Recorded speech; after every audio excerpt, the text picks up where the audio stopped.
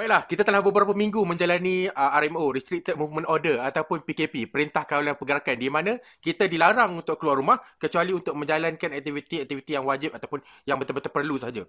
Itu pun hanya ketua keluarga, seorang saja daripada satu keluarga yang dibenarkan untuk keluar. Jadi tak boleh suka-suka nak jogging kat luar, tak boleh suka-suka nak jalan-jalan dekat mall dan pelbagai lagi. Ada orang, dia okey, steady je. Dan kadang-kadang dia nampak macam thriving, macam dia enjoy it very much. Ada orang pula macam nak gila ataupun memang dah gila, depressed jadi, duduk kat rumah tak tahu nak buat apa-apa. Sebenarnya bila saya fikir balik kan, kenapa ada orang okey, ada orang tak okey. Kadang-kadang saya bila saya tengok kat Facebook, saya macam geram pun ada juga. Apa Mamat ni? Apa Minah ni? Apa masalah? Orang sudah duduk rumah buat kerja pun payah. Kan? Saya faham macam mana orang tu datang ni. Saya cuma kadang-kadang saya terfikir time tu. Tapi orang kalau suruh pergi kerja, suruh pergi office, buat kerja, okey lah. Mungkin ada challenges kat situ. Tapi ni kau suruh duduk rumah buat kerja, ada challenge juga ke? Apa masalah? Tapi saya menginsafi lah situasi bahawa sebenarnya kat sini ada orang, saya rasa macam orang macam saya, introvert. Ada orang extrovert ataupun extravert. Dia dapat energi dengan jumpa orang. Kalau macam saya rasa macam kita cool, kita macam boleh tengok wayang seorang, boleh duduk rumah seorang-seorang, baca buku, boleh buat kerja sendiri depan PC, duduk lama-lama pun tak apa, tak perlu jumpa manusia pun saya okey. Untuk orang yang introvert, inilah dunia, inilah dia macam syurga dunia untuk dia lah. Sebenarnya itu tak tepat juga. Kadang saya rasa macam lemas juga duduk rumah lama-lama. Tapi dia bukan satu benda yang perlu dikomplainkan di Facebook. Dia macam kita makan makanan yang biasa-biasa. Biasa kita makan makanan sedap, kita share kan. Ataupun tak sedap, boleh juga share. Kalau dah lah tak sedap, servis pula out kat restoran tu kan. Tapi kalau kita makan makanan yang biasa-biasa kat restoran Thai, kita tak ada nak post kat Facebook kan. Macam tu lah untuk introvert yang hadapi RMO dan PKP ni. Jadi bila tengok orang yang macam kita rasa macam mengadanya dia, kenapa? Jadi kita tak boleh nak understand where dia orang coming from. Okay, tapi saya memahami lah. Ada orang dia extrovert. Dia memang dia dapat energi dengan jumpa orang, dengan deal dengan orang, face to face, lagi ramai orang lagi suka. Pertamanya saya nak share dulu journey saya. Saya bukanlah seorang yang introvert dari dulu. Waktu saya sekolah rendah, sekolah menengah awal, sampai macam form 3 macam tu, saya introvert. Kemudian, saya rasa bila tingkatan 4, tingkatan 5 di universiti, saya jadi extrovert. Macam mana? Kita buat test lah kan. Kita buat test, kita tahulah apa keadaan tu. Even tahun-tahun awal saya bekerja pun, saya masih maintain saya extrovert. Tapi saya pelik tau, bila macam beberapa tahun kebelakangan ni, saya rasa saya macam ada perubahan dalam diri saya. Macam ada satu benda yang saya enjoy dulu, saya dah tak berapa enjoy. Ada beberapa benda yang saya rasa I feel different tau. Saya punya preference dalam kehidupan, lifestyle choices tu different.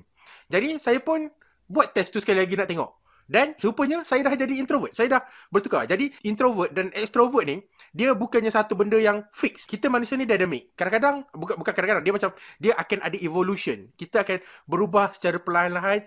Saya start daripada introvert, jadi extrovert dan introvert balik. Okay, it can happen that way. Tapi mungkin ada orang cakap, ini ambivert kot, dua-dua. Tak, saya tak. Saya rasa, saya cuma, sebab bila saya makin matang, makin dewasa ni, saya cuba macam take in banyak perspektif tau. Dan saya sendiri memang saya rasa, saya dah daripada introvert dulu, saya memang jenis yang suka, yang pendiam, menyendiri. I do my best work alone. Alone tu maksudnya alone, a lot of thinking. Extrovert, thinking juga, strategize juga. Tapi dia strategize yang dengan orang, dia boleh lain brainstorming dia. Okay. Dan sekarang saya balik semula, saya enjoy doing quiet work. Jadi apa yang saya nak cakap? Yang paling penting adalah kita kena memahami orang. Okay, kalau macam contoh sekarang, introvert, kita tak boleh lah marah-marah kat extrovert. Apa masalah suruh duduk rumah pun, tak boleh nak duduk rumah. Nak pergi, nak keluar juga, tak nak ikut arahan.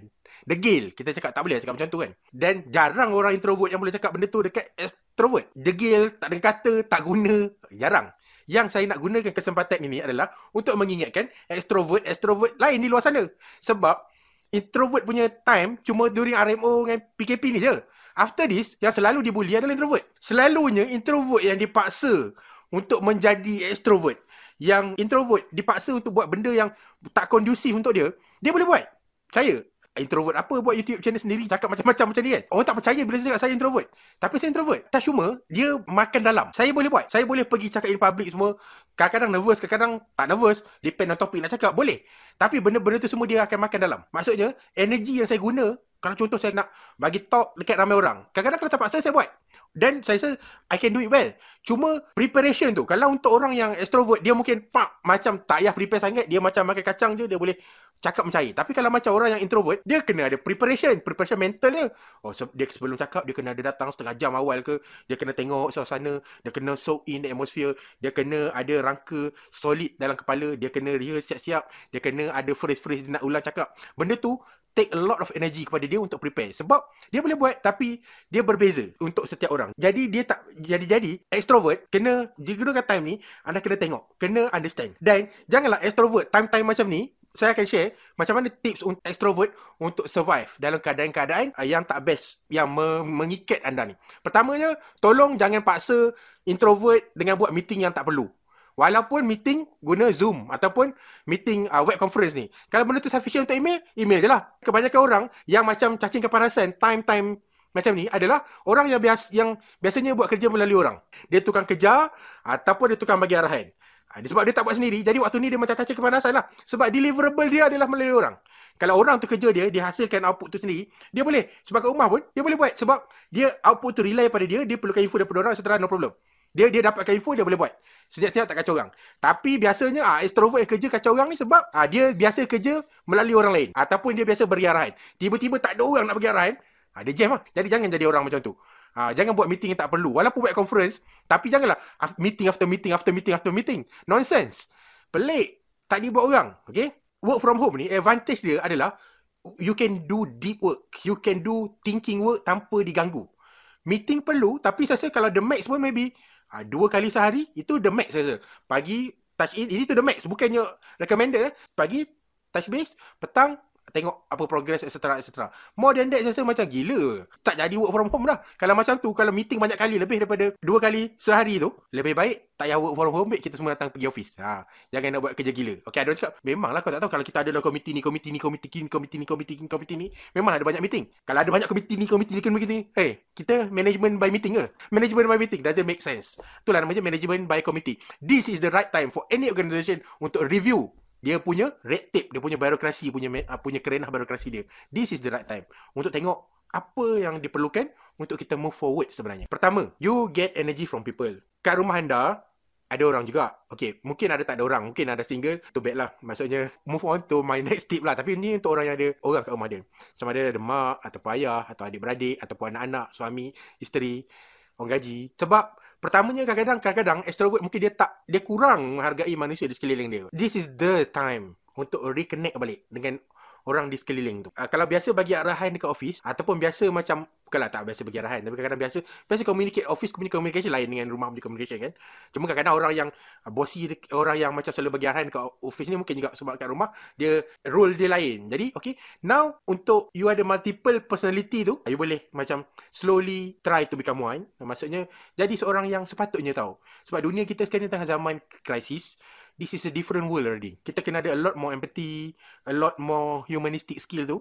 So this is the right time untuk kita start practice that from home with people near to us. Okay? So try reconnect back with people around you. Derive energy from them. Buat activity yang you enjoy together. Okay? Kalau selama ni kita banyak spend masa dekat office, jadi dekat rumah kita tak tahu apa yang boleh buat kat rumah. Change that. Do meaningful activity, enjoyable activity together. Work from home juga. Tapi to advantage work from home. You dah jimat a few hours commuting. You dah jimat a few hours during lunch break. Use this untuk reconnect back with your loved one at home. Kedua, okay, kalau anda very memerlukan sangat interaction dengan dunia luar, games.